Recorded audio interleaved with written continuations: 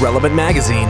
This is the Relevant Podcast. And I wind up with the other fools, wasting his time, following you round. Another lonely guy with longing in his eye. But you said your man is bringing you down.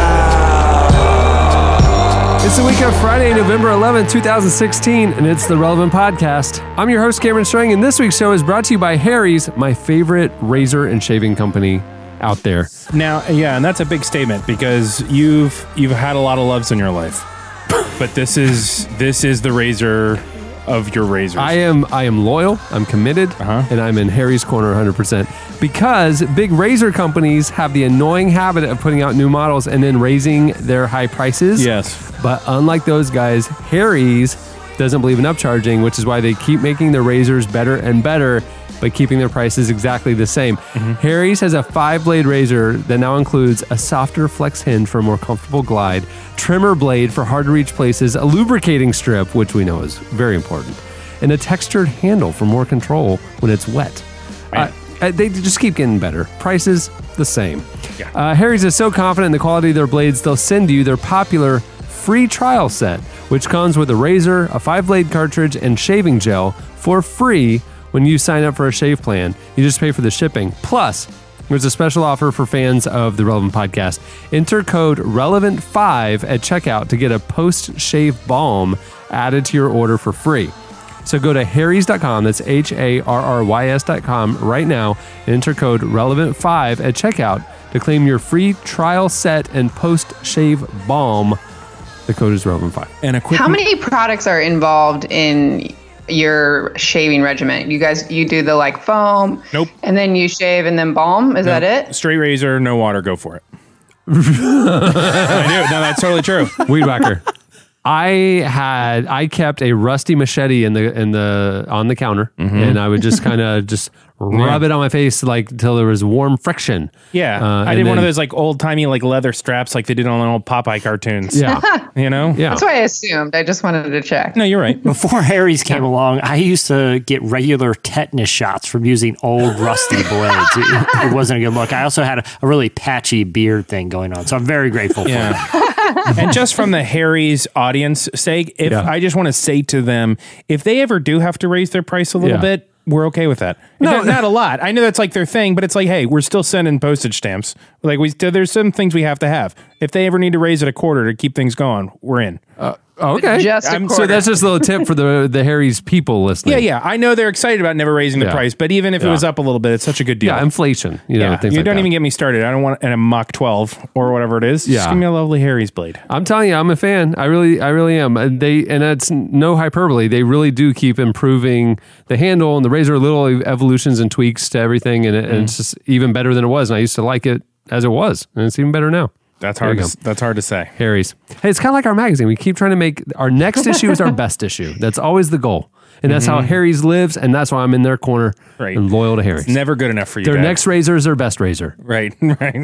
Our best razors are ahead of us. Like I said, I'm your host, Cameron. Here with me in our Orlando studios, Eddie Big Cat Koffoltz. Yes, we can. Over there on the ones and twos, our producer, my brother, Chandler Strang. Hello. On the Skyfly from lovely Virginia, this is Jesse Carey. I like Ike. And all the way from Portland, Oregon, Joy Eggerich Reed. Present. We actually have a great show, a much needed respite from probably all of your social media conversations that you've been having over the last few days since the election results came out. We have a great show.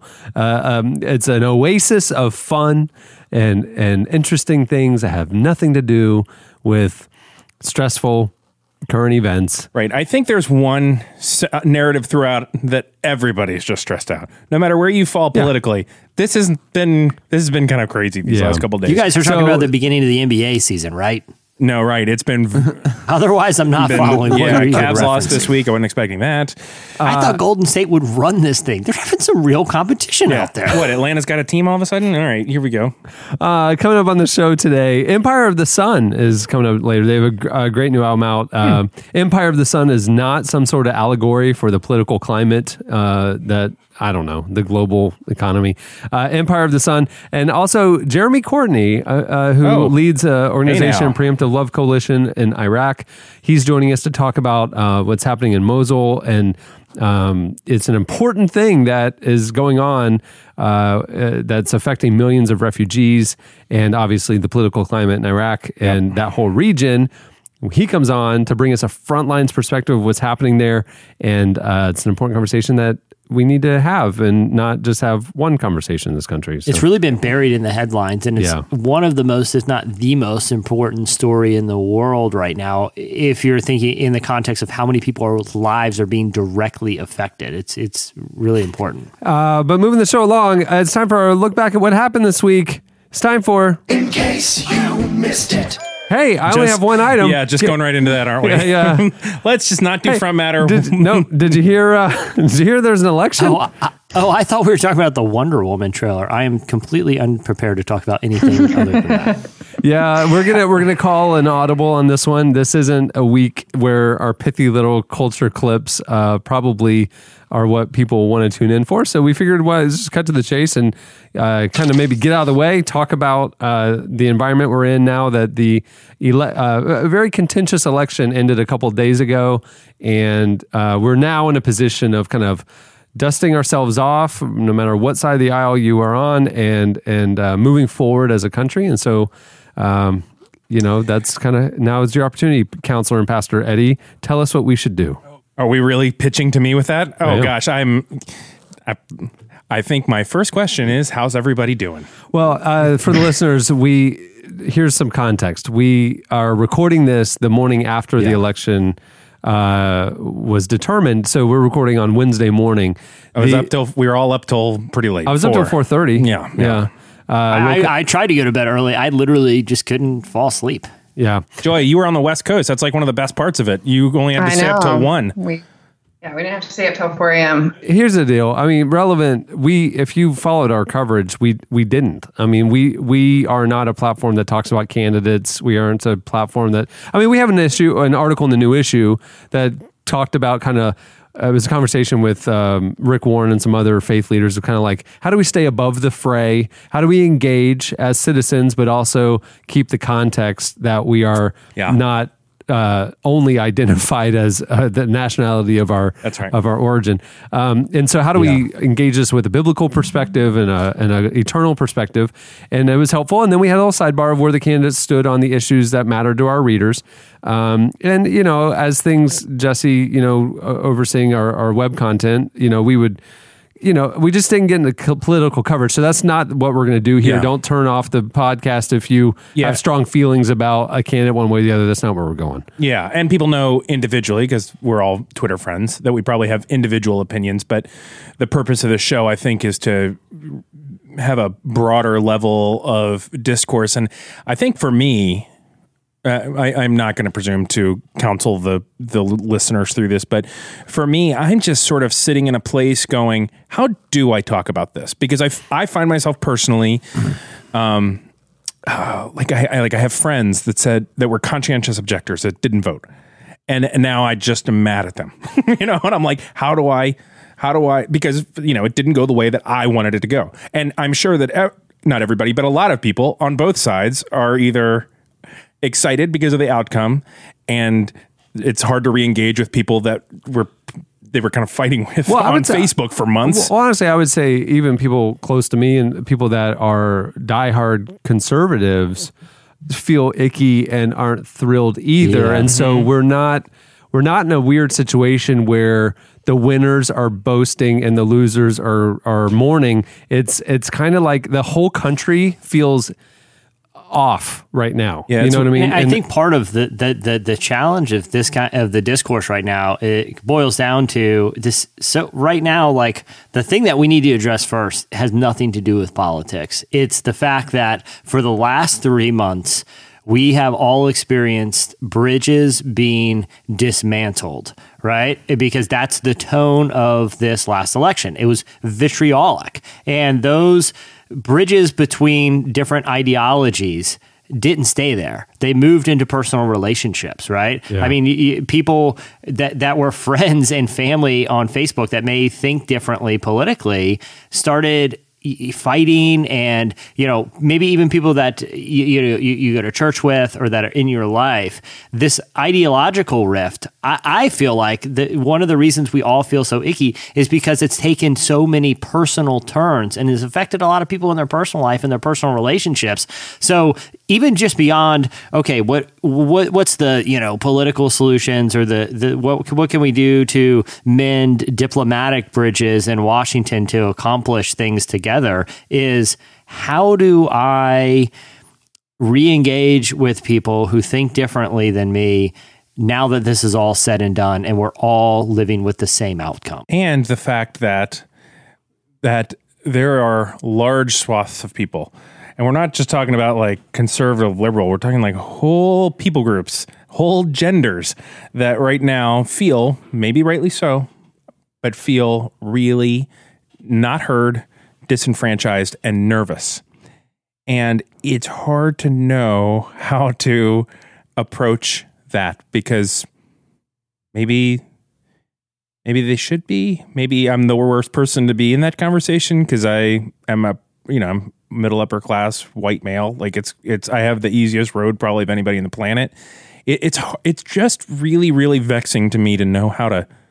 Very rarely do I approach a situation where I feel like I just don't know how to talk about this. I don't really know how to talk about this because it feels like everybody's got a pretty valid concern, and people that are excited about the outcome of the election are valid in being excited about the outcome of the election. This is a really hard road that clearly you're hearing me not know how to navigate this, but all I've figured out so far is this is. I don't see the end. I don't see the end game for this. Well, Eddie, I think you're, in a sense, your posture is right. I think any of us that are in a position of a majority, whether it's gender or race, I think at this point, I think it is important, even if, 81% of evangelicals, according to one poll, did vote for Trump. And then there's several evangelicals that are very opposed to Trump. And so I do think that we're in this unique time as a church where people are really forced, from this election in particular, really forced to figure out, like, what do we believe? Right. And that a political party doesn't necessarily define us in that. And so then as the church, how will we be known by the way that we love each other? Mm-hmm. So those are some of my thoughts. And a friend actually sent me a poem this morning that I thought was really pertinent, called Let America Be America Again by Langston Hughes. And I will close out my thoughts by encouraging people to read that poem. Chandler, that was very sweet of you to send. Roses are red, violets are blue. Wait, a lot of states are red, a few states are blue. Make America great again. Yeah.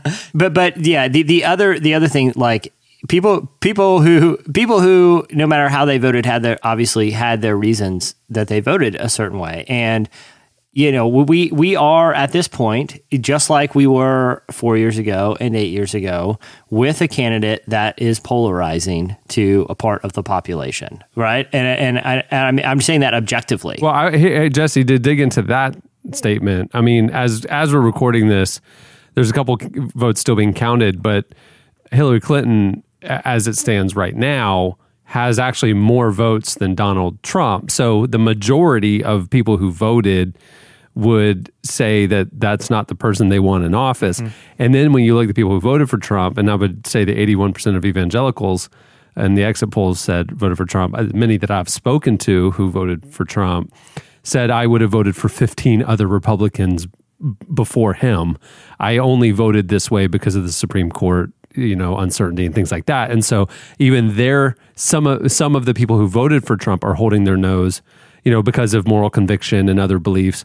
And so we clearly have a situation where we have a divided country and a country that it feels incredibly fragmented, disenfranchised, and not heard or represented. And I want to say I'm not trying to make it like a moral equivalency between candidates. What I'm saying, all I'm trying to say is like we're in a position where the population is fragmented and polarized. Like they're either fully one way or fully the other, and it doesn't seem like there's a lot of middle ground here. And I feel like this is part of the challenge, not just of the average citizen to navigate that, but particularly of the church, because we are called to bring unity. And no matter who you liked in the primaries, no matter who you voted for in the general election, we are now all going to have the same president in 2 months.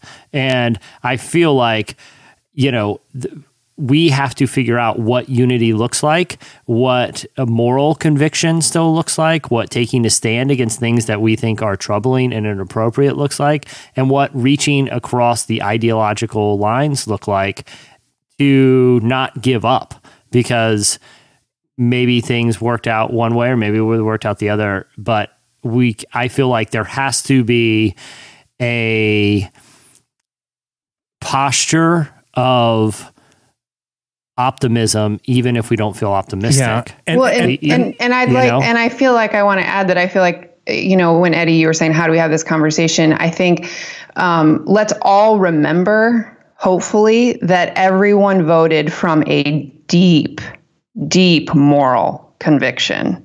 They voted out of that moral conviction, hopefully not out of fear, but out of a deep moral conviction. And so when we do feel this polarization, or we do feel like this didn't go how I planned, trying to empathize with the other, I think is the best way to start the conversation. Yeah, I mean, I'll tell you personally, my mentor growing up, all through college, everything that's ever, hey, I'm thinking about asking Brian to marry me. This is the first guy I call to talk about it. Like, this guy is he's my guy. I mean, you can tell him that's me. Okay, it's you.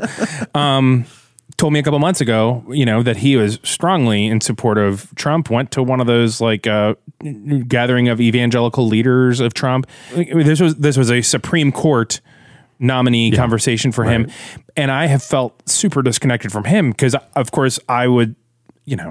Obviously, we all know where I stand. I've come from an agenda, but I'm probably a libertarian at heart. But like we just so strongly agree, and we're not kind of people on the edge of the bell curve here. We're not like people holding up signs and going. We're like right tucked in the middle, and we were walking arm in arm until he said that. And it's not going to damage the relationship, but there's something in me that I realize I don't understand something.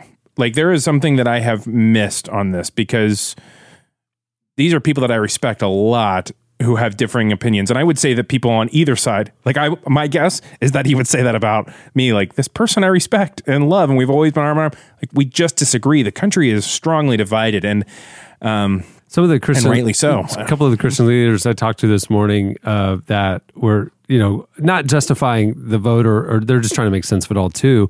They were just going, well, we hang our hats on the Supreme Court thing. I mean, we, as believers who are pro-life and whatever, that's a generational decision. Valid. Our hope isn't in a president or in a political ideology. Our hope is in our Creator and the ruler of the universe. And I don't mean to just, God's still in control. I don't mean to just be pithy with that, but that is really true. And, we hold loosely what happens in any political system, because that's not Yes, and I agree with you. The thing that is really hard about that, though, is that even though God is sovereign on all things, we still live on this side of heaven. It can be really hard for people here on earth, even though God is God. And it's like all true. That's the hard thing. But regardless of who won, in my opinion, we would be having the same thing where it's like, this is going to be a funeral this week. Like if you are a practicing Christian and have a biblical worldview on issues, how you treat your neighbor, how you value life and human dignity, what matters, what's important, what isn't, there are aspects of both parties that get it right, and there's aspects of both parties that get it very, very wrong. And there would be aspects of a president-elect Clinton that you'd have to kind of hold your nose about and hope that the good stuff will be what comes out. And then same thing with President-elect Trump. So it's like, to me, whoever was going to win, it's a system that as a Christian, I can't fully embrace regardless. It doesn't change my responsibility as a Christian of how I need to live my life and the sort of witness and the thing and conviction I need to stand for.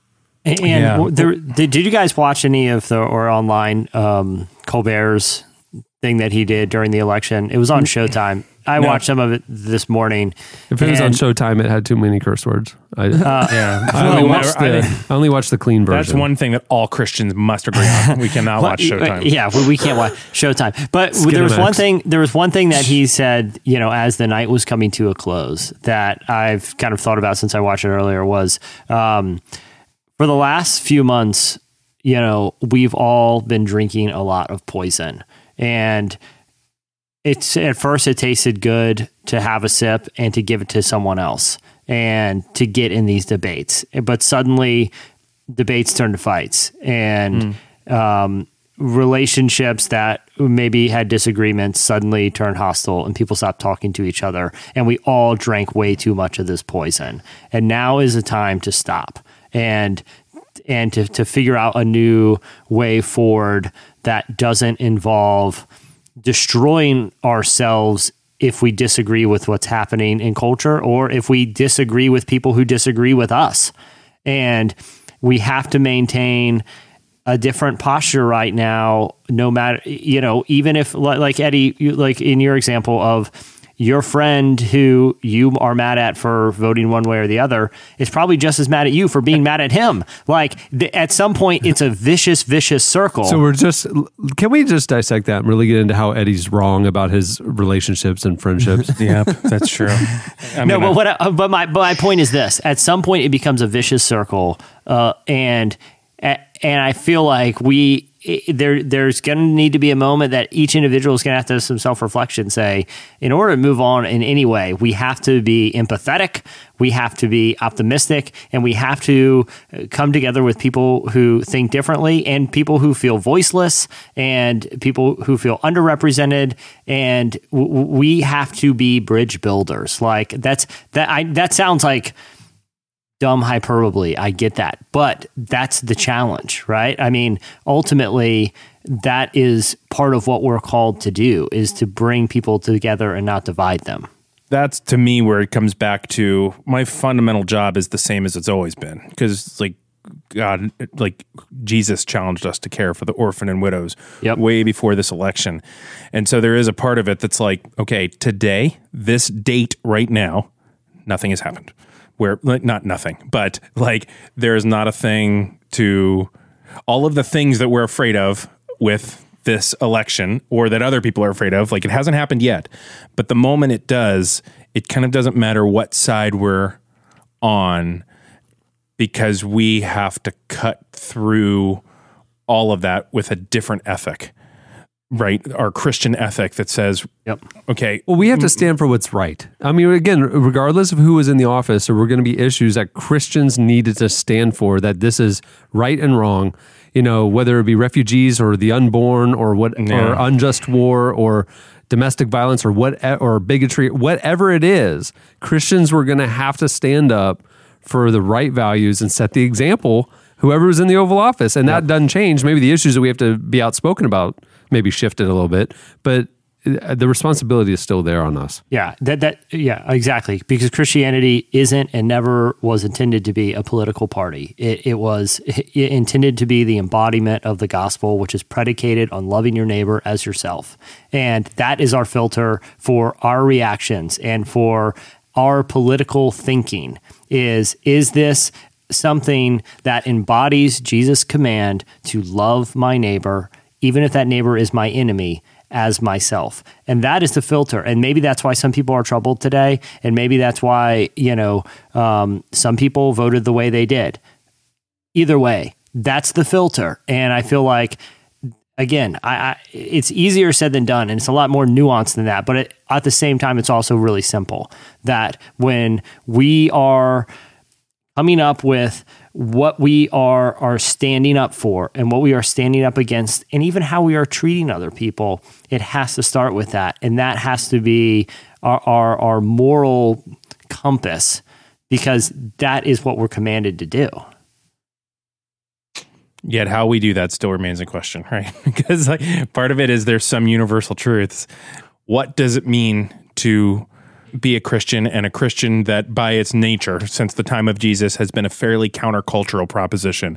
Like, what does it mean? And that is what's vexing me about this. I'm just not quite sure what are the things that I will stand up and say, this is unjust and I will help correct this. And what are the things that you didn't say the big issue for me, which was, the thing I care about most is on how Apple TV you always have to push resume. I know. I want that gone. Seriously. And no one's talking about OS that. 10.1, they didn't address it. Why do I have to click resume? It's always me. Just keep playing.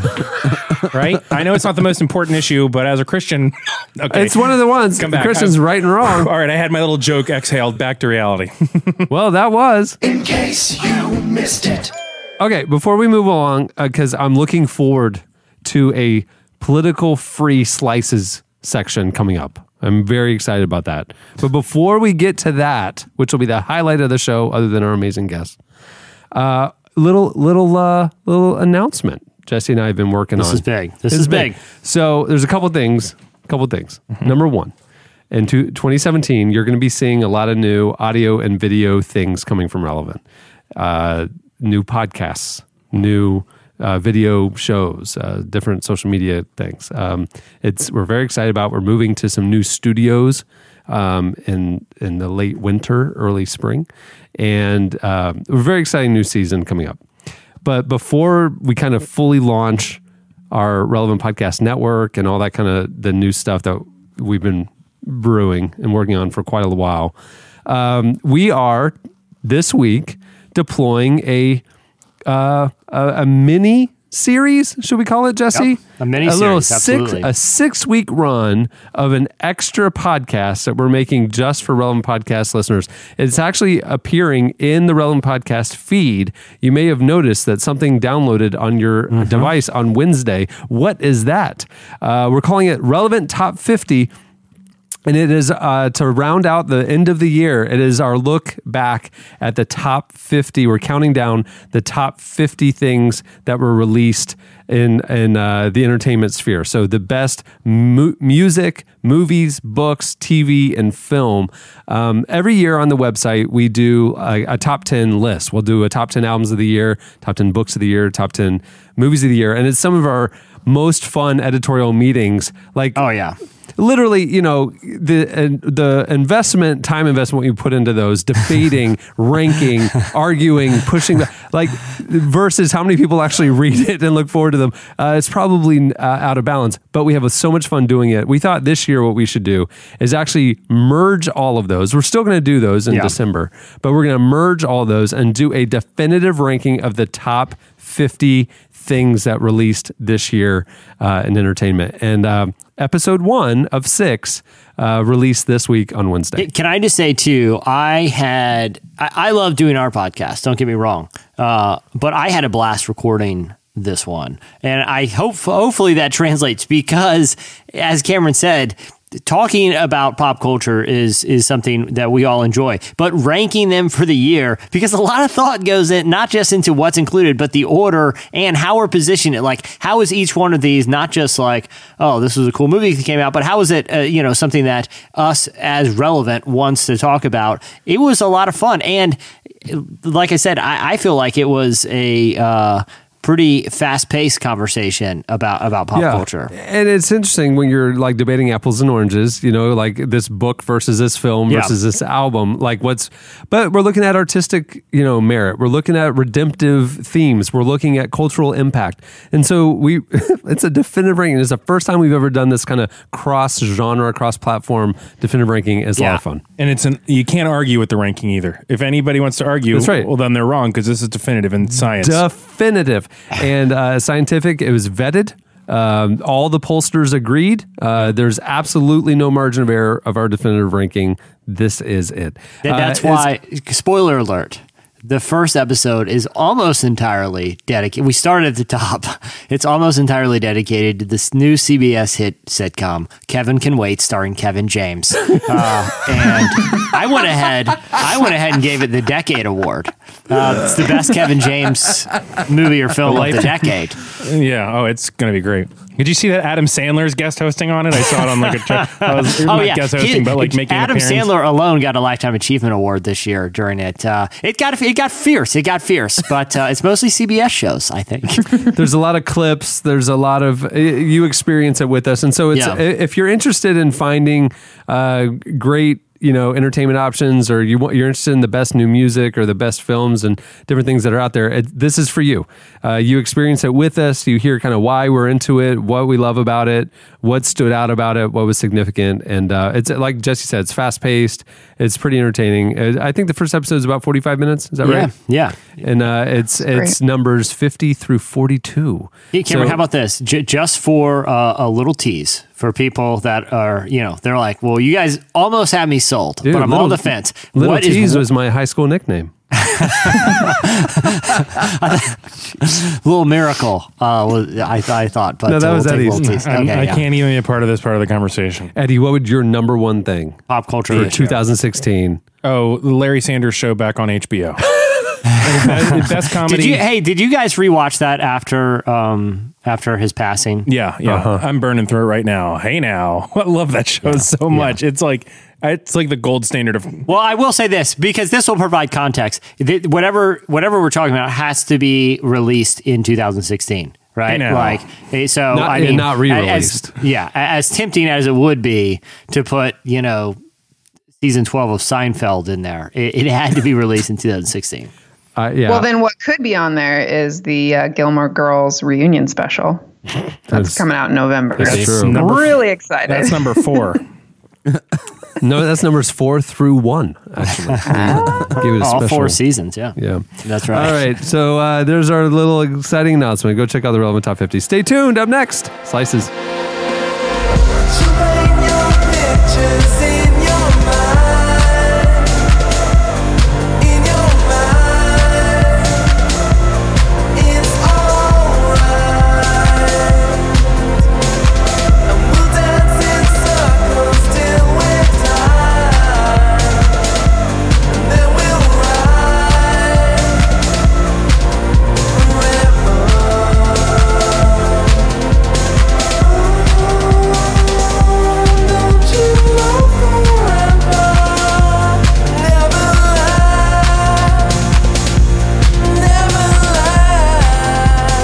Listening to Jaguar Ma.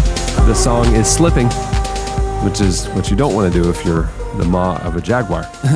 At the beginning of the podcast, you heard Pond with Sweep Me Off My Feet. Okay, it's time for Slices. What do you have, Jesse? All right, well, as if we don't have enough concerns in our world today, scientists and marine biologists around the globe have made a terrifying discovery. And this puts everything into perspective, you guys. Like, once you hear about get the revelation music ready. Once you hear about a new concern in the science community, you're not going to worry about politics. You're going to be worried about the argument you had with Eddie's mentor, okay? Mm-hmm. Scientists around the world. You got a little snicker out of that. It wasn't a full laugh, kind of real, but still kind of. I get it. We're on a podcast. Keep going. It's a circle back joke. Get it hurts. It hurts. Scientists around the world are. You're not going to care. You're going to be so concerned about this. Have found more and more two-headed sharks. What? Appearing, and no one knows why.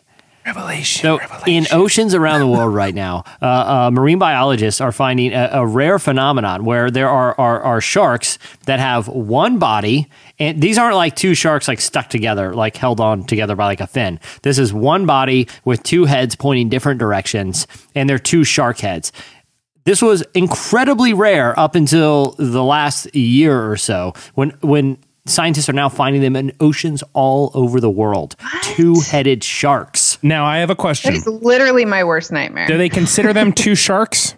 Or is it just a new breed of singular shark that like over time, maybe if they evolved, which nobody believes in evolution, right? It's like, who would even believe in that? But like their fins would get longer for better maneuvering or something. Are they thinking that they just grew extra heads in order to be smarter and better hunters? No, they don't think this is some sort of like super shark, two-headed, like... Is there an island somewhere in the remote Pacific that half the island opened up and you could fly an airplane into the inside of it, and it was a layer of an evil villain who was doing experiments and dropping two-headed sharks all over the world for some sort of domination strategy?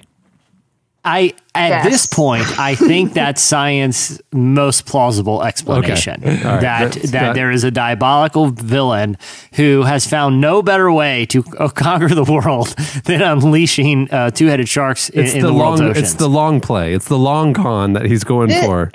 This freaks me out for several reasons because, one, you guys know, obviously we talked about this recently, I operate on high alert, and I'm always like, how am I going to defend myself in a certain situation? Right. And for a long, shark attacks, that's like one of my top fears. But I know that if a shark is coming towards you, you like punch it in the side of the head. Well, now I don't have a side of a head to punch. I just have another mouth with teeth, and I am really freaking out. You're swinging for the gills, and your fist just went into another mouth. I have a twofer too, because this one's just cool. And I think one of the most underrated, I don't even know what we classify as a superpower, but one of the most underrated powers that I think you could have is lip reading, right? How cool would that be? Like if you could just see a conversation happening like across the restaurant and you could perfectly decipher what they're saying just by reading lips. But do you know right now, like even an expert lip reader, guess what their accuracy percentage is? 40 to 43%. Well, mine is about 82%. So yeah, it's probably average. So Cameron's 42. Joy claims 82%. Eddie, what do you think? 100%. Expert lip reader. Well, if they're an expert, it's got to be 100%. If not, they're not an expert. Okay, someone who's extremely proficient. Let me rephrase it. All right, 98%. 52%. That's what a really good lip reader reads lips at. If I did my job 52% of the time accurately, I would be fired immediately. Well, it's like a baseball player. All he has to do is hit the ball 3 out of 10 times, and he's like really good. That seems like any of us could do that. Yeah. Oh, totally. It seems like I could just make up like I could see a conversation happening across the restaurant and not even if they had their lips covered, right? Or if I'm not even looking at their lips, I could just look at the body language and probably give you about a 25% accuracy of what I think that conversation is about. I generally know what people are thinking, but I don't know what they're saying. So what they're saying to me is unimportant because I kind of know what they're thinking. Well, I'm interested. Cameron's a proficient people watcher. That's right. And I was just comes up with elaborate backstory. So this is true. He probably didn't even need the lip reading. No, that's what I'm saying. That's the least interesting part. That's the least telling part. Yeah, what they're saying is unimportant. It's the poker player in me. Like it's about the other nonverbal cues. I don't care about what the lips are trying to tell me. Right. Yeah. Well, right. Researchers at the University of Oxford Computer Science Department have created a new program called LipNet, which uses a camera. And ideally, one day, if someone is like hearing impaired, they could wear this camera as sort of like a Google Glass situation, have an earpiece, and have it spoken to them. This computer program can read lips with an over 93% accuracy. Come on now. I think they would read the words that are coming through the camera.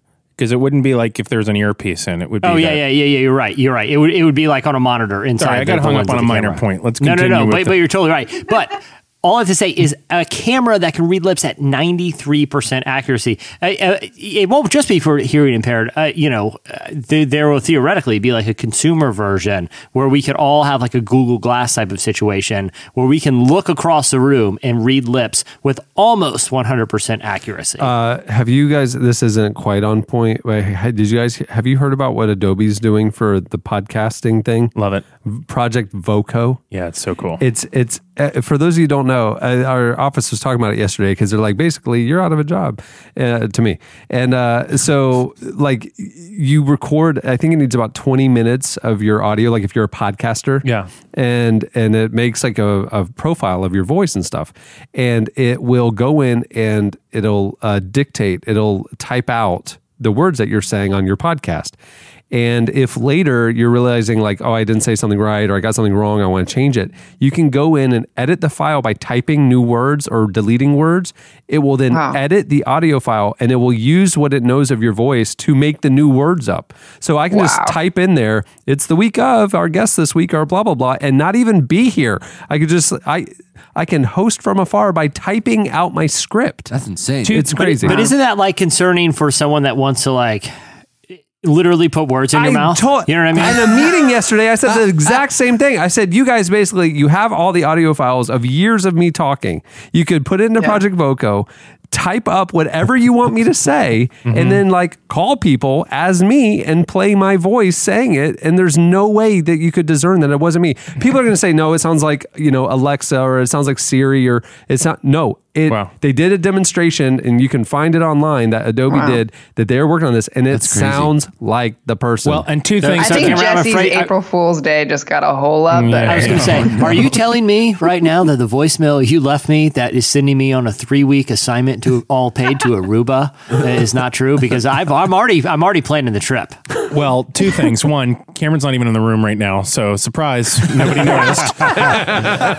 Second thing is, though, legitimately, there are people who, like the Stephen Hawking voice. Yeah. That voice is the voice for a lot of people who have some sort of physical issue that prevents them from being able to speak. Yeah. But what they're trying to do is capture pieces of their voice before they totally lose their voice, so that in software, they always have their own voice. So what an interesting thing to be able to, especially like think about your child. If your child lost his or her voice, to be able to still hear them express themselves. There's parts of this in terms of like accessibility for different communities that is really cool. There's also a part of this that is totally terrifying. Eddie, because you automatically go to a sentimental place. All I'm thinking is, think of the prank call implications here. That's what I'm saying. They were positioning this as a add-on to one of their softwares that's readily available, and it's specifically for podcasters. Yeah, to be able to edit their show like after it's done. Yeah.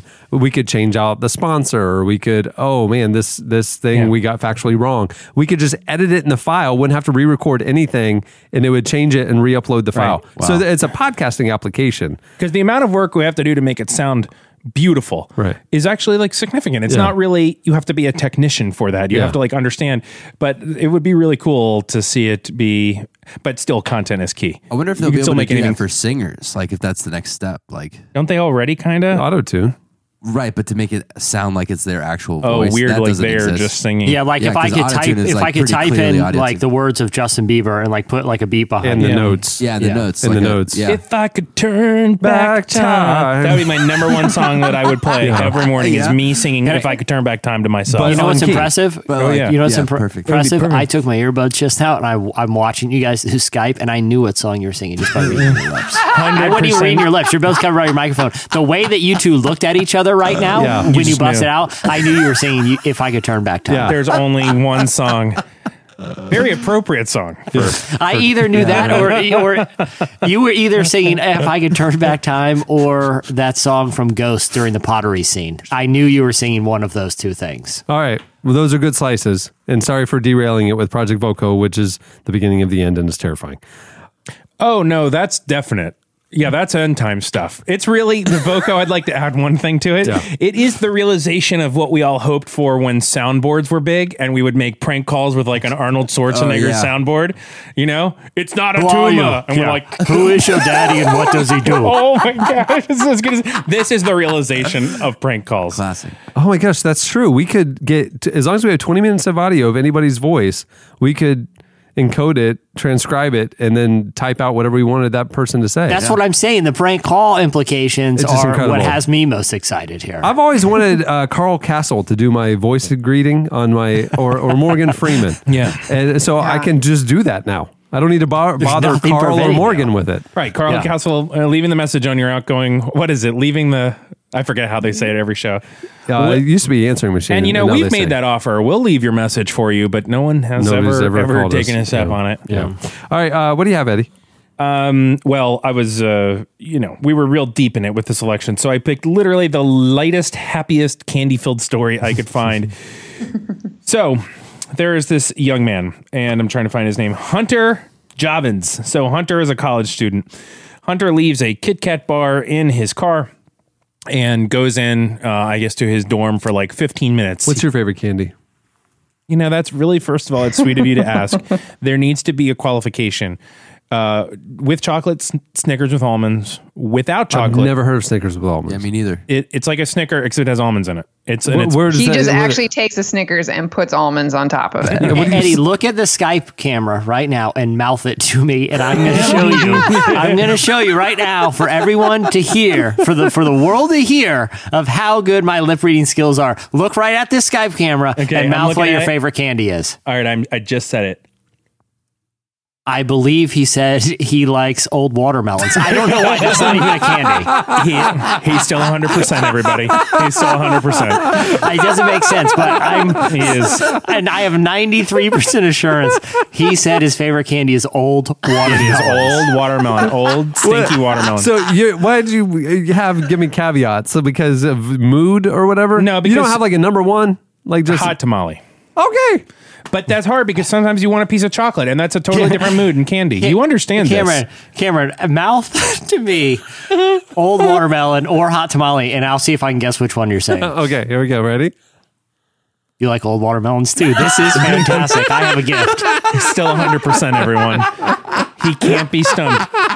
He is exactly like that computer. I have a gift. This is a great game. So Hunter leaves this Kit Kat bar in his car, goes into his dorm to come out. He's coming out to his car like 10 minutes later, and he comes out. What's your favorite car? What's my favorite car? I'd like an old truck. Oh, okay. Like an 88 Bronco. Early 84 to 86 Ford F1. Nice. Yeah. Okay. So he's got his Snickers with almonds. Right. Oh, his Kit Kat. And his 84 he's El running Camino. in real quick, comes out to the car. The car truck, the El Camino. To sit down in his Camino and enjoy his Kit Kat as he's going to his next location, but instead he sees a note. And the note says, "Saw Kit Kat in your cup holder. I love Kit Kats, so I checked your door and it was unlocked. And I did not take anything other than the Kit Kat. I am sorry and hungry." Give me a break. So Hunter, Give me a break. Yeah. so, you son of a gun. You old dog. Dad joke. You dad joke. Hey, Chandler, what are we waiting on with that button, bro? Yeah, I need a dad joke sound hit. So Hunter, then, he has a pretty good sense of humor about it. He's not upset, but he puts on Instagram a picture of this note, to which point Kit Kat reacted in horror and sent him a direct message and said, "Give us your address." They then sent to him 6,500 bars. They loaded the bars up in the car and invited the entire school to come and have a Kit Kat. No To which Tyler way. stood outside, Taylor, whatever his name is, Hunter. What's the difference? Hunter stands outside of his car, hands out Kit Kats to the whole college. Everybody enjoys Kit Kats. And Hunter said, if the person that took the original Kit Kat is around, please come and have another one. He was a really cool guy about it. And they all had Kit Kats, and apparently there was still plenty left over. So Feeding of that's a loaves and fishes thing. loaves and fishes. Kit Kat. I would like to say we're at kind of the tail end of the Halloween candy, and one of the women in my house, I don't want to implicate anyone, did apparently eat the last Kit Kat. And I'm pretty unhappy about it. My name is Eddie Kaufholz. I'm readily available on Twitter. And if you would like to send me a lot of Kit Kats, I would be more than happy to pass them Come over out. to my house because a certain now 7-year-old has loaded up my freezer with Kit Kats. Ooh. That's the way to go. And I was like, really, buddy? I mean, I've heard of the Snickers and the whatever. He goes, Reese's is he the way goes, to go. Daddy, all chocolate is better frozen. Yeah, I agree. He's got a really smart kid. fair point. Yeah. So he went through the the bucket of whatever he had left, found all the chocolate stuff, and put it in the freezer. I kind of love that. Reese's, the middle peanut butter part doesn't freeze hard. Yeah. A frozen Reese's peanut butter cup is magical. All right. Can I add one little like interesting thing to this story? It's like what the thief did in this story is sort of cutesy because he left a note and it's just a Kit Kat bar, right? But could you imagine if he had done the same thing and it was like the guy's like lunch, like a meatball sub or something? I feel like that would have changed the tone of the story. Like I was walking by your car and I saw a gigantic meatball sub in the passenger seat and I really wanted it.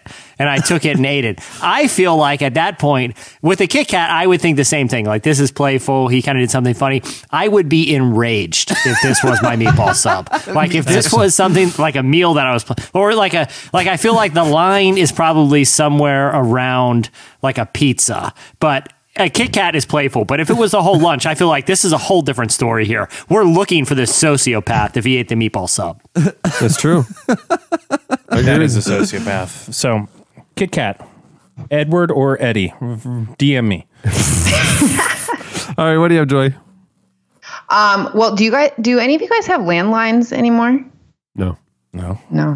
Well, you probably should get one and an answer machine weirdo. so you can get that Adobe thing and get James Earl Jones doing your. I haven't had one since like 98. I mean, like. We thought about getting one because, like, one time our cell phones died, both of our cell phones died, and we're like, how would we call 911 right now? Huh. Like, there was just like a moment Just go outside your front door and start screaming. Yeah. Somebody will call. Help, just screaming help. Yeah. Or somebody call 911. Somebody will. Do you know, actually, in a situation where you would naturally scream help, like if you're out in the street like that, you should actually scream fire, because help makes people kind of be fearful and look first, whereas fire, people will be more apt to come running. Just a little tip for Interesting. you. What if I yelled Kit Kats in my car? Kit Kat thieves. Maybe Kit that's Kat what thieves. really Stole a gets that meatball right. sub. This person is a real psycho. Yeah. Who does that? Well, the reason I ask about the landlines is because that's one of the theories in why the political polls have been so off and not correct in their assumption of who will win. Pew Research dropped. What? I said it's stinky, but because you said pew and I'm 11 years old. So keep going. Ooh, that's what was going off in my head when she said that. We're all too immature to handle it. Just keep going. Sorry. Pew pew. I was trying to read your lips the whole time, and I thought your slice was entirely different. Yeah. Again, I thought from what I had understood so far, we lost mom. yeah, that for some reason Michael Jordan had stumbled on an old watermelon patch. You know what? I thought this is a weird story. I didn't hear I heard nothing about this, but I'm Let's hear it out to the end. 93% sure I heard you correctly. Andre, you just referenced Andre the Giant for some reason too, and you're talking about watermelons again. Are you sure you got this from a reputable site? I think I would have heard about this. Andre the Giant's been dead for like 10 years. What does the forest industry have to do with this? But we'll keep going. I'm listening. And why do you keep circling back to the watermelon thing? Is that going to play into the story? Because it feels like watermelon doesn't have a lot to do with what's going on. Why is it? Pretty much when I read lips, I'm pretty sure every other word is old watermelon. I'm just realizing that now. It's the most popular word in the English language. If you looked at I use kind of my own internal algorithm, and I assume most conversations are about the age of watermelons. If I'm deducting this right, everyone in this restaurant is talking about the age of watermelons that they don't even serve here. Yeah. They're talking. Well, they know something I don't. The conversation I'm going is to continue to read lips and try to get to the bottom of it. Yeah. The conversation's happening. The question is, are you on board? That's what everybody wants to know at this point now. Anyhow, stinky research. And that's my slice. Yeah, good enough.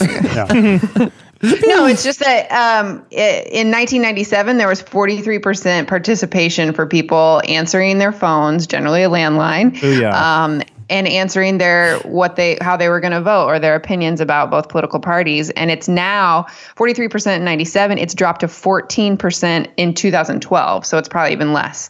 One of the theories is no landlines, and it's also people being just more willing to say, no, I don't want to talk. If you have like a controversial opinion about something, are you going to, tell a complete stranger that calls you at 8:00 at night, or are you going to keep it to yourself? So it's interesting to me that there was such a willingness to share your opinion, and now there's not. But that's the biggest reasoning why they think these polls are so off. I was going to say, but beyond that, like with the landline thing, like right now, if someone calls me from an unknown number, right? Because this was in the glory days of landline polling, this wasn't a problem. The phone just rings, you pick it up and say hello.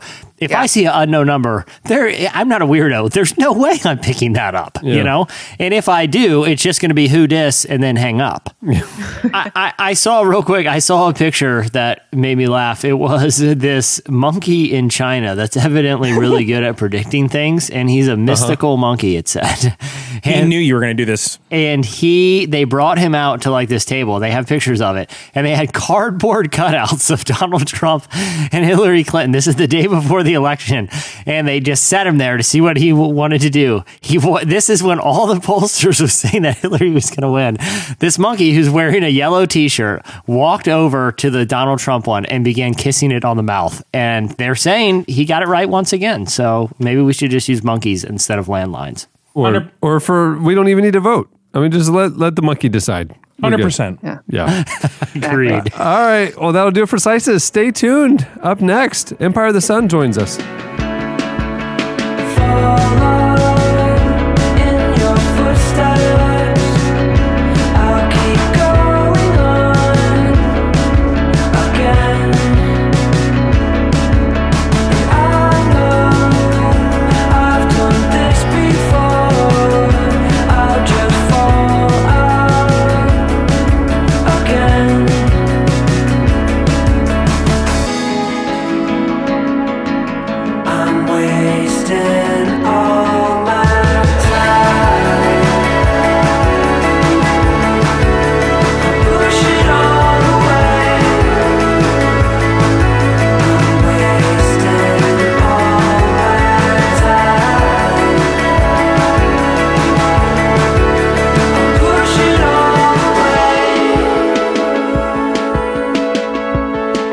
You're listening to Daywave. The song is Wasting Time, which is going to be the tagline of this podcast.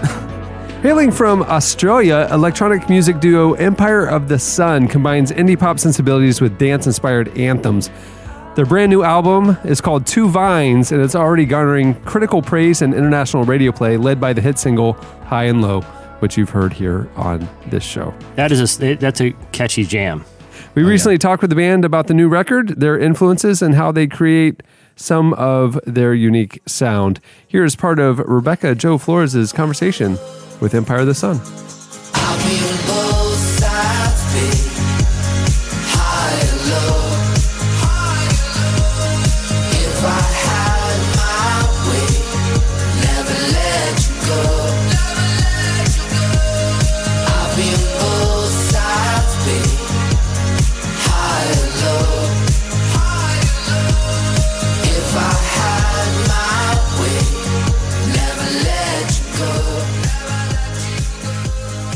I saw that going from your first album to the second, that was kind of more difficult, that process and being about the music, which I know it's about being positive for you guys and being free to explore.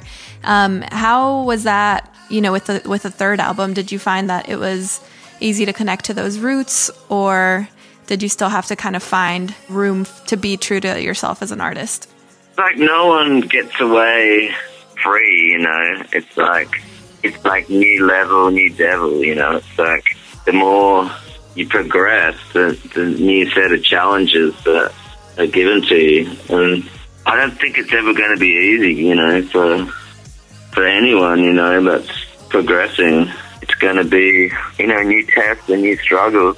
But I think, you do learn some things along the way, like I think maybe we've worked at, that you have to understand that, we've understood that, records are their own animal, there is times when you have to let it, run wild in the jungle for a bit, and then you have to go and catch it and reel it back in and, feed it a bit more and give it some nourishment. So yeah, I guess we sort of learned like a bit more about patience and perseverance, I guess.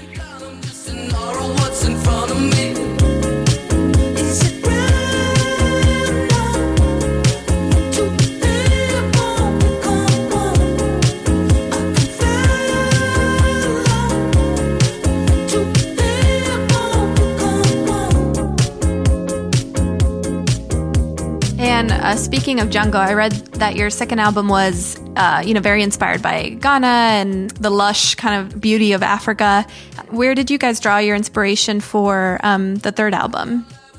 From the start of the record cycle, Nick was talking about, he was living in New York and was talking about the city being overgrown by vines and how, eventually Mother Earth will, start taking back the planet. And that just became this whole concept that we were talking about, while we're making the record. And then we ended up going to Hawaii, and there was like a banyan tree growing into our hotel rooms. And I don't know, it just sort of became like a, reoccurring kind of thing everywhere we went. About these vines just growing out of the earth and overtaking the world.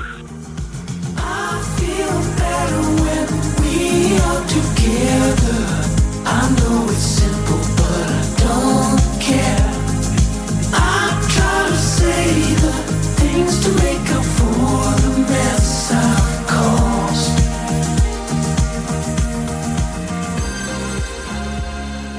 Tell me, what we can expect to hear that's kind of different in this album. Is there anything new that you're excited to share with fans in it, or anything that is new that you surprise yourself with? We work with some new people. We work with Lindsey Buckingham and Wendy Melvoin and Henry Hay and Lindsay LaFay and a lot of great musicians. But, we always discover new inventions, and new tricks, and we're always exploring new ways that we can trick our minds to think differently. Because, music's like one thing that you have to maintain. You have to be fresh. If it's not fresh, it becomes like you're trying to dance in concrete.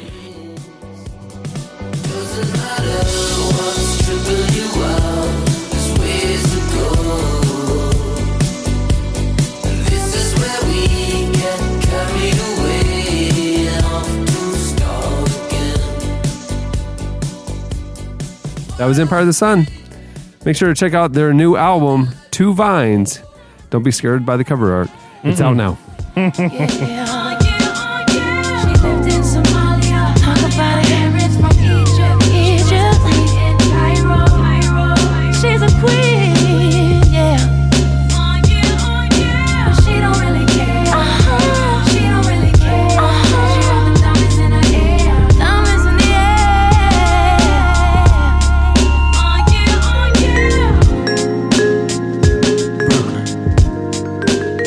Written by the Passion Generation for the Passion Generation, Simple Pursuit, the new 365-day devotional, will cut through the noise of everyday life with the truth of God's Word. With introductions by Louis Giglio, Chris Tomlin, David Crowder, and Matt Redman, Simple Pursuit will show you the big story Jesus is writing for your life and the great opportunity you have to be a part of something greater. Now available in bookstores everywhere. Brooklyn, baby. You think she loves you. She'll take you for everything you got. You gotta remember that. New York City, Brooklyn, the Bronx. You're listening to Alicia Keys. It's her new single, She Don't Really Care. Well, with all the election news, one of the world's biggest stories has largely fallen out of the national headlines, the fight for Mosul and the humanitarian crisis unfolding in Iraq right now. As the founder of the Preemptive Love Coalition, Jeremy Courtney has worked in the country for years, providing life-saving medical assistance and humanitarian aid to communities in need throughout Iraq and the region. We recently talked with Jeremy about the situation he's seeing in Mosul. I mean, he has been on the front lines. That guy is no joke. If you haven't been following him on Instagram or any of the other social networks, do. It's unbelievable what he's seeing and experiencing and posting. He's like the touch point to reality, that guy. For real. Yeah. He really is. And one of the most amazing people we know. We talked to him that about. was a little hurtful. Okay, but I said cool. one of. I left room for you to be on the list. Who makes the? You're somewhere in 50 to 42. We talked about Jeremy on episode 6 when we get in the top 5. We recently talked with Jeremy about the situation in Mosul, Iraq's battle against ISIS, and how Christians can help people in need. Here is Jeremy Courtney.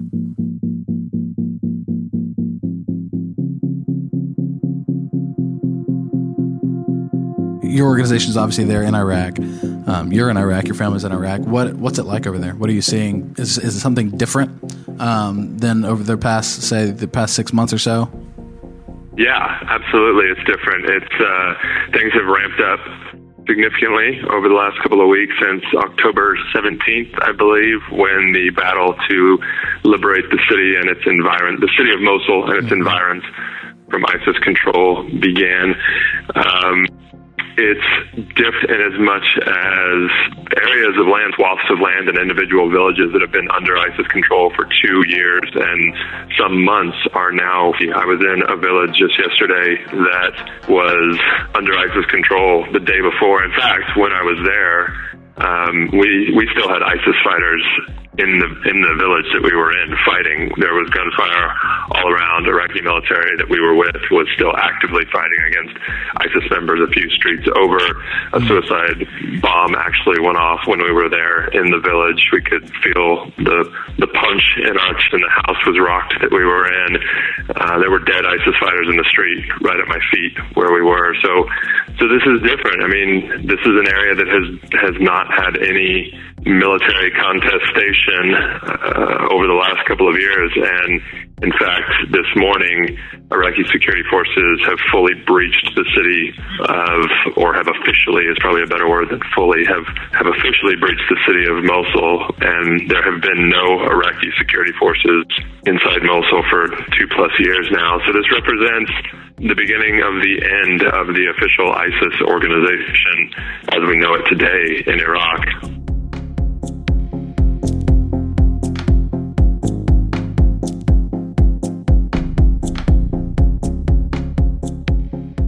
Okay, so switching gears just a bit, how is this latest development, the action in Iraq, affecting your work, the work of Preemptive Love? Are you seeing, are you allowed now to get into places where you couldn't before, or are you seeing, an increase in humanitarian type crises, or are things better for people? What's going on?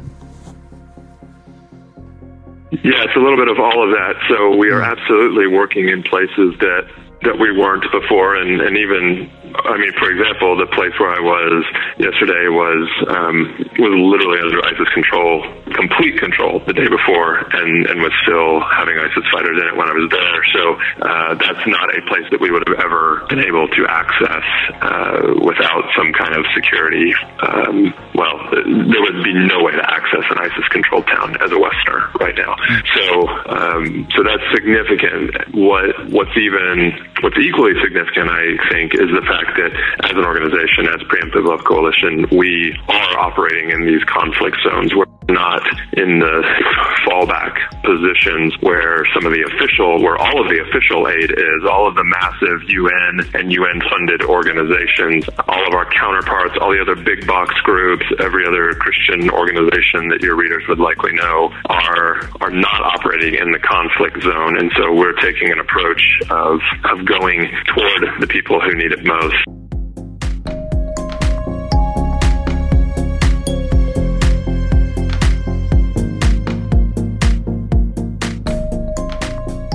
So how can those of us on this side of the ocean who all the time hear about what's going on in Iraq, if nothing else by just kind of the constant buzz of it being a reality, what can we do? What does Preemptive Love need that we can help with, or what else that you know of can we be doing to help out?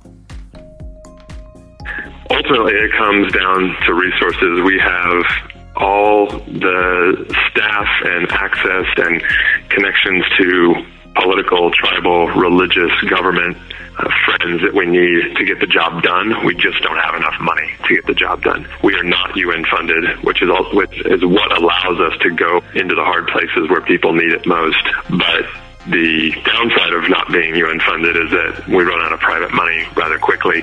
So it really comes down to funds. So, people can donate individually.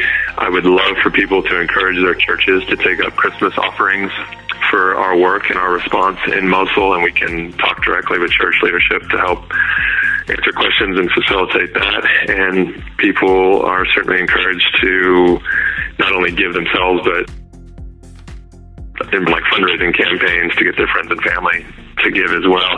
One thing of note, we're non-sectarian, non-biased group, but I do think it's worth noting that while we are helping Muslims and Christians, and this is a Muslim and Christian homeland, I think your readers will be interested in the fact that this is a very much a Christian issue. In 2014, when this story broke, one of the reasons it broke is because ISIS was going door to door in Mosul, marking Christians' homes for extermination and marking them with a red letter N with a spray paint can.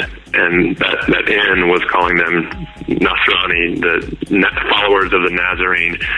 And I and our team actually helped break that story to the world. We started the social media We Are In campaign that reached all the way to the Vatican, and CBS News covered it and some others. Getting that word out helps start with us. I think Relevant helps with that. And this is a way that we can kind of complete the circle on that. It's not right that we would only scream and shout in 2014 and not be a part of helping see this thing through to completion in 2016.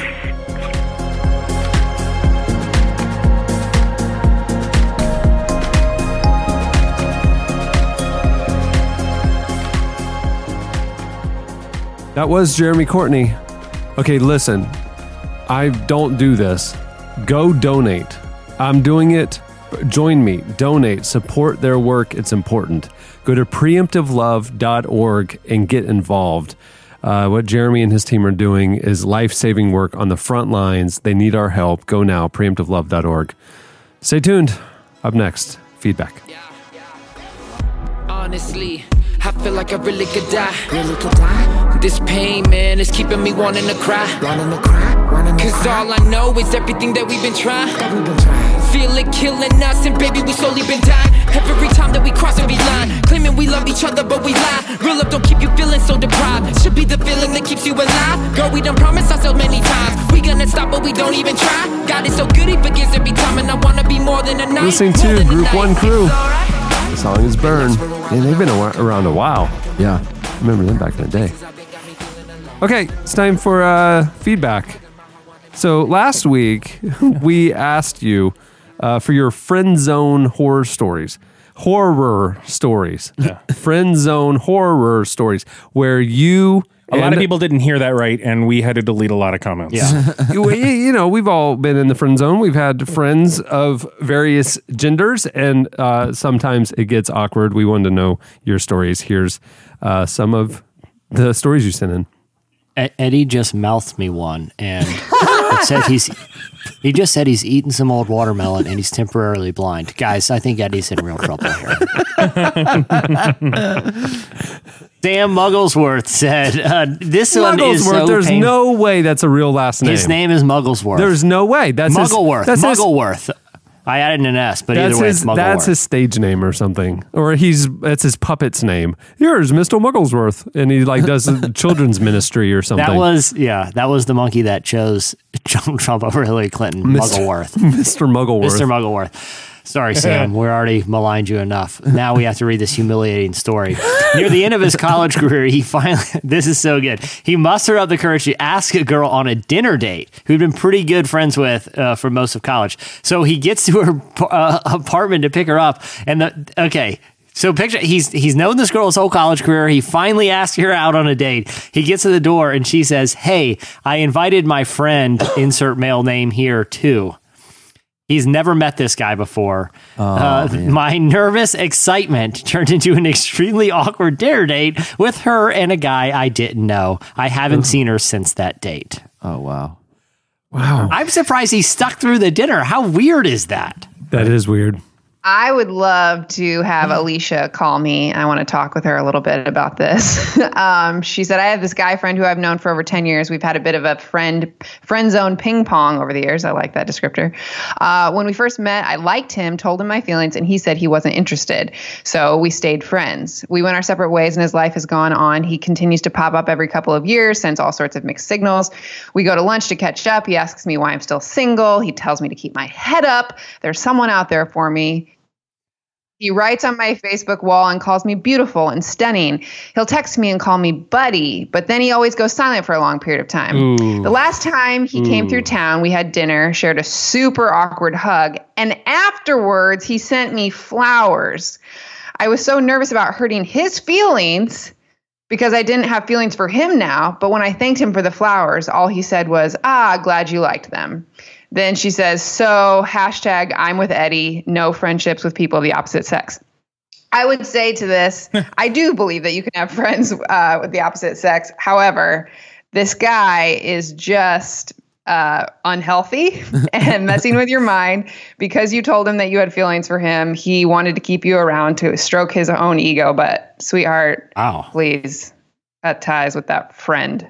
Wow. Wow, yeah. That's a hot There take. it is. Well, yeah, this is good because Joy used to do this professionally. I just think sometimes when people default to you can't be friends with the opposite sex, it's because they have some scenario with like that where someone has hurt them. But it's like you're going to have girlfriends that are going to hurt you too, and you're not going to default to can't be friends with women. Yes. You know, so it's more about the character of the person and being wise in that regard than saying no opposite sex. But the moment a girl, usually a woman thinks like, I wonder if this guy's kind of trying to, yes.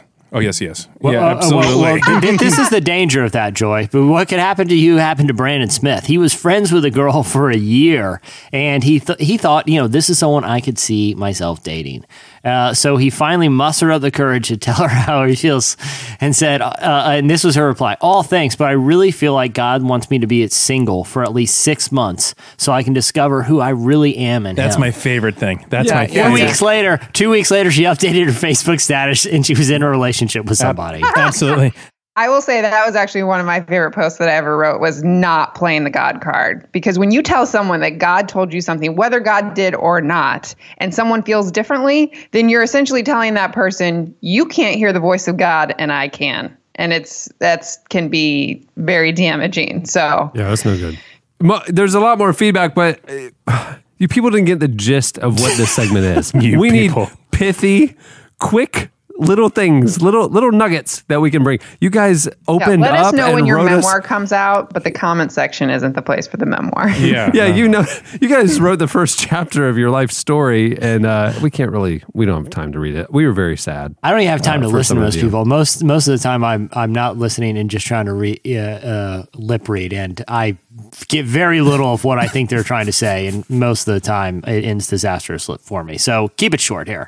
So that'll do it for last week's feedback. It's time for this week's editorial question of the week. Hey. All right. Well, earlier in the show, I brought the hard-hitting news of Project Boko from Adobe. Our office is all a Twitter about it. They're all excited because then I don't have to do the podcast anymore. Yeah. Sometimes I wonder if some of your stories are too real. Like that one hit pretty close to home, They're all like, "Hey guys, we don't need you anymore." There's a software Adobe's working on, but it got Jesse thinking about the prank implications of Project Boko and what you could do with the prank calling for those who aren't the lip readers, for the people who listen with their ears and not their eyes.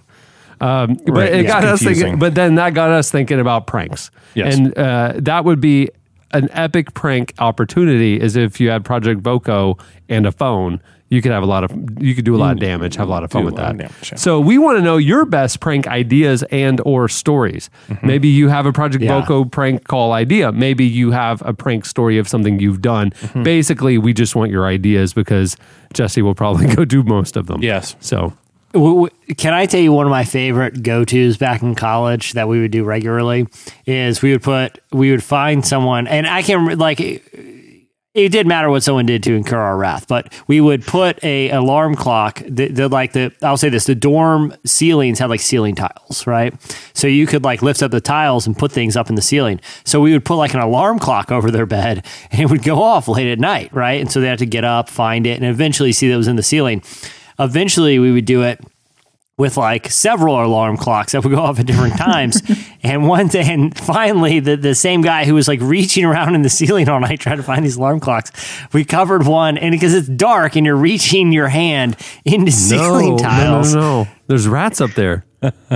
We covered one just like in peanut butter, and so it was just grabbing a handful of goo in the middle of the night. He had a pretty big meltdown after that, and we had to discontinue that prank. But it's the little things in life that I feel like sometimes I've told you that we disassembled a whole floor's bathroom stalls before, so it was just free sitting toilets, which I feel like is always a fun go-to. Oh yeah. I feel like that's a fun go-to, and I feel like cutting the shower curtain at chest length is always hilarious too. Oh yeah, pretty weird. It's pretty weird. Yeah, most of these involve minor vandalism. You got to be comfortable with that, and just creating awkward situations for people. I am so glad we went to college different years. I would have not been friends with you, or wanted to live in the vicinity of you. Yeah. With your proclivity for harassing the those other around thing you. is like we had trash chutes in the dorms, and we got really good at we would go and like measure a piece of string from like one floor to the other and like pull it back up, and we got really good at dropping. We would get air horns with rubber bands around them and drop them in the trash chute so you couldn't reach them, but they were going off like right outside your room. The other move for new RAs that we would do, and this is just a jerk thing when I think about it, is it's the oldest one in the book. It's not even that clever. It's just really messed up. Is getting a trash, because the doors open inward, right? So if someone knocks on your door, you pull the door open. We get a trash can full of water and lean it on somebody's door. And then, especially for like new RAs, if they were like giving us a hard time about our other acts of vandalism, and then calling them in the middle of the night and tell them there's a fight outside his room, and he just opens it and a big trash can full of water gets him. It's hilarious, guys, and it ruins all the stuff. It is not jerk. It is hilarious. Purely hilarious. See, your era was far more nuanced. My guys were kind of like cavemen or bulls in a china shop when you talk about the beauty and the ballet of your pranks. My guys, like my quote unquote friends, the guys I was on dorms with, would like break into things and take things out of buildings and then like hide it in our dorms and like, whatever. It was just unclever stuff. Right. One time a guy was kind of annoying some of the other guys on our wing. And so the guys broke into his room, took his TV and threw it off the roof. What? I mean, just stuff like that. Yeah. Not this isn't clever. Yeah. Like this isn't like That's leaning being a a trash bully. can. Right. That's just Right. It's theft. Right. Yeah. Well, we were like, we eventually just became like the MacGyvers of pranks. Like we zip lined air horns into another dorm building one time. Like with like a grappling hook thing. We threw it over onto the balcony, right? And so it's like 5 or 4:30 in the morning, and we had carabiners because at that point in college, everyone had a bunch of carabiners for everything, and just zip line like 4 air horns in the middle, like going landing on someone's balcony, just going off in the middle of the night. And as soon as they go back to bed and like, what the heck? Why did they do? We throw another one over. I got. Like I said, it took some ingenuity to do these. We've said this before. At no point are you ever funnier, or do you have more time than in college. Those were the golden years. Take advantage. It was as funny as you'll ever be, and as much time as and when you live on a residential Christian college campus of 4,000 students, it's big enough to have a lot of places to go and get into trouble. Yeah. But it's small enough that like it's almost like summer camp and repressed enough to just make people crazy. Yeah. Yeah. So we want to know your your best prank stories and or ideas. So there you go. Hit us up on the podcast episode page at relevantmagazine.com, or you can hit us up on Twitter at Relevant Podcast. Many thanks to our guests for joining us. Remember, Empire of the Sun's new album is called Two Vines, and it's out now. And also, thank you so much to Jeremy Courtney for calling in. Keep their work in prayer. Preemptive Love Coalition is doing amazing work on the front lines there in Iraq and Mosul and with all the refugees it's an incredibly challenging thing they're and facing. support them. I think they have a Christmas. Sometimes they have like a Christmas catalog or things you can buy. They do have a Christmas catalog. Buy stuff. Yeah, buy stuff. Donate. Give them money. It is very important. Sometimes people wonder, well, what could I do? The need is so great. Find organizations that are actually doing it and doing it the right way and are high integrity and high transparency, and get behind them. Totally. And Preemptive Love Coalition is one of the ones that over the years, as we've worked closely with a number of organizations, I couldn't say things more highly about Jeremy and the work they're doing. True. So the best. Thanks to our show sponsor. Remember, right now you can go to harrys.com and enter Relevant5 at checkout to claim your free trial set and post-shave balm. It's a very nice balm, by the way. I had no doubt. On that note, we'll wrap it up. I'm Cameron Strang. I am Eddie. Hey now, Koffelt. I'm Chandler Strang. Eddie Watermelon Koffelt. Hey now. I'm Joy Ertrude. I'm Jesse Carey. We'll see you guys next week.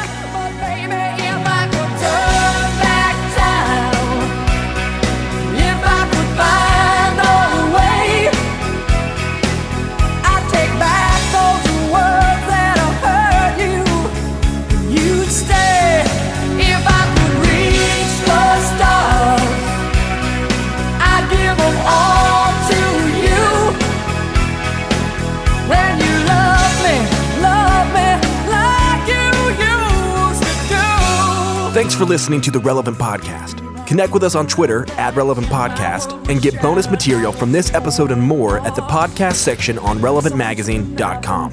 And don't forget to check the magazine out. It's available on newsstands and at the iTunes App Store, or you can subscribe online at relevantmagazine.com/subscribe.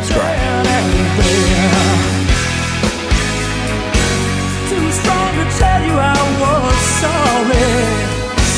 Too proud to tell you I was wrong. I know that I was blind, and darling, if I could turn back time, if I could find a way. This is fantastic. I have a gift. Everybody in your crew identifies as either Big Mac Burger, McNuggets, or McCrispy Sandwich. But you're the Filet-O-Fish Sandwich all day. That crispy fish, that savory tartar sauce, that melty cheese, that pillowy bun. Yeah, you get it. Every time. And if you love the Filet-O-Fish, right now you can catch two of the classics you love for just $6. Limited time only. Price and participation may vary. Cannot be combined with any other offer. Single item at regular price. Ba-da-ba-ba-ba.